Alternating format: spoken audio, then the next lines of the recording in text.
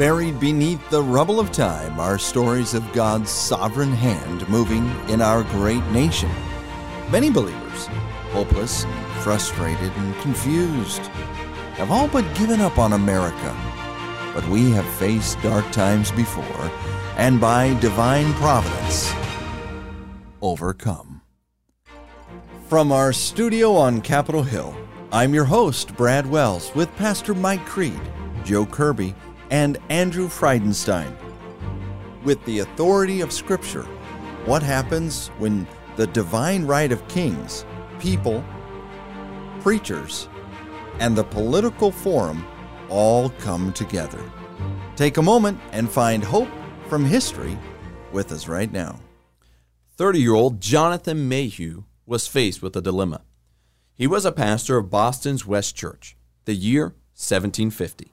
England was requiring state churches to preach a sermon commemorating the 100th anniversary of King Charles I's death. At the time, the monarchy in England believed in the divine right of kings. Divine right of kings, let's talk about that. That's when the monarchy of that day, Charles I, believed they were nearly deity. Wow. Running unchecked, there's power, there's authority that is above the people. Yeah, they're really bringing that out from Romans chapter 13, where they would say, God has appointed me and placed me in this position. But they took that a step further. Because God does place people in those positions. Right. But they took it to be that because God has placed me here, everything I do is right. So God always sets things up where there's checks and balances and accountability. Well, yeah, the Scripture is what we're supposed to be following, but they took it to where, however I'm living, whatever I'm deciding to do is above that. Whatever they said was truth. Correct. Wow. Right. And Mayhew, being a pastor, studying the Scripture, it becomes real apparent that all have sinned and come short of the glory of God. There is none righteous, no, not one. And he was expected to preach a sermon extolling the virtues of Charles I and the monarchy in general. Now, this was not new. For years, pastors have been doing this. Every time Charles I, the anniversary of his death, came up, they were expected to preach that sermon once a year, saying how great England was, the monarchy, and everything like that. Well, it really produced a conflict. I mean, they know this is coming up. They have to preach this one message that really conflicted with their own personal convictions. They're looking at the Word of God. They're looking at what the politicians are saying or demanding of them and saying, am I going to say this or am I going to say what I believe? So this is the whole concept of the separation of church and state, where we really believe that the church and religious organizations are not to be an arm of the government. Right, yeah, because they're financially backing, supporting, and pushing what the church was to say, and really to help shape people's thinking through preaching, through the Word of God. So they're not supposed to be an arm of the government, but rather an accountability factor. Today, they believe that the church ought to stay out of the government. In that day, in Jefferson's day, with the Danbury Baptists, it was the government was to stay out of the church. Well, let me ask you this question. Back then, we can all look back in history and see, this state-sponsored religion. It's pretty easy to tell throughout all of history that millions and millions of people that have died from that. That's a very bad relationship. Not what the Scripture teaches at all. The church is never to have the sword of punishment, and that there is to be a division there. But what should the relationship between this church and state look like from a biblical perspective? We say back then it was wrong. Okay, that's fine.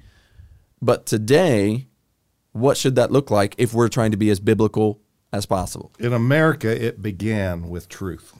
You can go into the rotunda at the Capitol and see the Word of God laying on an individual's lap as he read the Scriptures on the Mayflower as they approached our country. It was founded on truth. But yet we see today everybody has their own truth. And they believe what they say is truth, and Charles I believed what he said was truth, and we find that is the dilemma of the day. Yet we understand this. This is happening all over the world. In Canada, pastors are restricted as to what they can say from the Word of God in their pulpit, having a financial penalty and prison. And the great danger of that is we're mixing up what truth and opinions truly are. And if it's personalized truth, it's no longer universal truth, it's an opinion. The second thing is you lose your purifying factor. And that's what the church is supposed to be. That's what religion is supposed to do.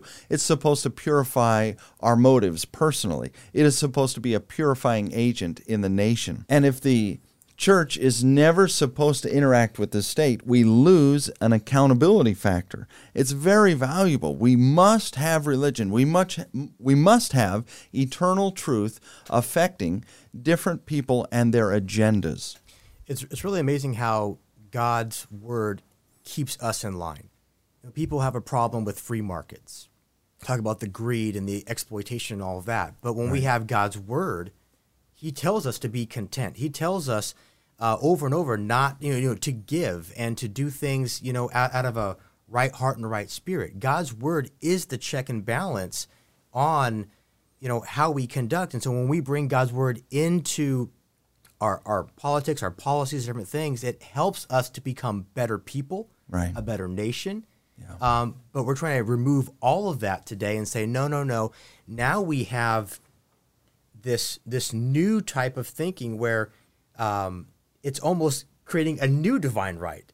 What the government says is right. And if you don't agree with what it says, now you are absolutely wrong, and aligning all types of evils to that because what they say is correct. And it's a very dangerous way, no matter which way you swing the pendulum. Mm-hmm. It can go wrong both sides. Yeah, well, and the key with that is the punishment that comes along with it. Is that when you have different opinions, well, you say this, I say that, whatever, we're all going to be fine, no big deal. We have different opinions, life goes on. But when you attach a punishment, a penalty for holding an opinion, for not hurting anybody else, for just having an opinion, now you are punished for that opinion. I mean, that is, what in the world are we talking about? And that's where we are coming to, and that's where Canada's app mentioned the pastors in the pulpit, but now it's gone down to teachers in a classroom in Canada, come to the individual between personal interactions with people. You said something mean. You hurt my feelings. To speak to just people just out and about because we don't want to offend. People are so easily offended by so many things, and I remember having discussions with my family. Sometimes they would be heated. Sometimes it would just be good conversation because if we love each other, we should be able to talk and discuss things. And obviously there's passion involved in a lot of different topics, but because we love each other, we're Americans, we have differing viewpoints, but we have that opportunity to discuss, and that's being taken away. And that's really a dangerous thing. Yeah. And when that becomes into the pulpit and we become those puppets, and we're just saying what we're told to say. The puppets in the pulpit. When Christ finished out the Sermon on the Mount, he spoke of a man that built his house on the sand. The storm came, and the house was destroyed. Then he spoke of a man that built his house on the rock. On the rock. And it stood when the storms came. But I love how it finishes out the Sermon on the Mount. They were amazed at Christ because he spoke with authority and not like the religious crowd or the Pharisees.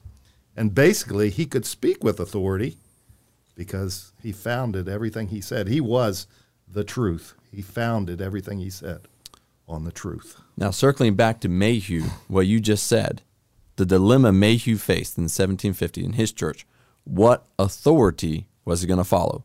This quote-unquote divine right of kings or the scriptures? What was he going to do when he got up in the pulpit that Sunday? What was he going to preach? Well, the scripture he used was 2 Timothy 3:16. All scripture is given by inspiration of God and is profitable for doctrine, for reproof, for correction, for instruction in righteousness.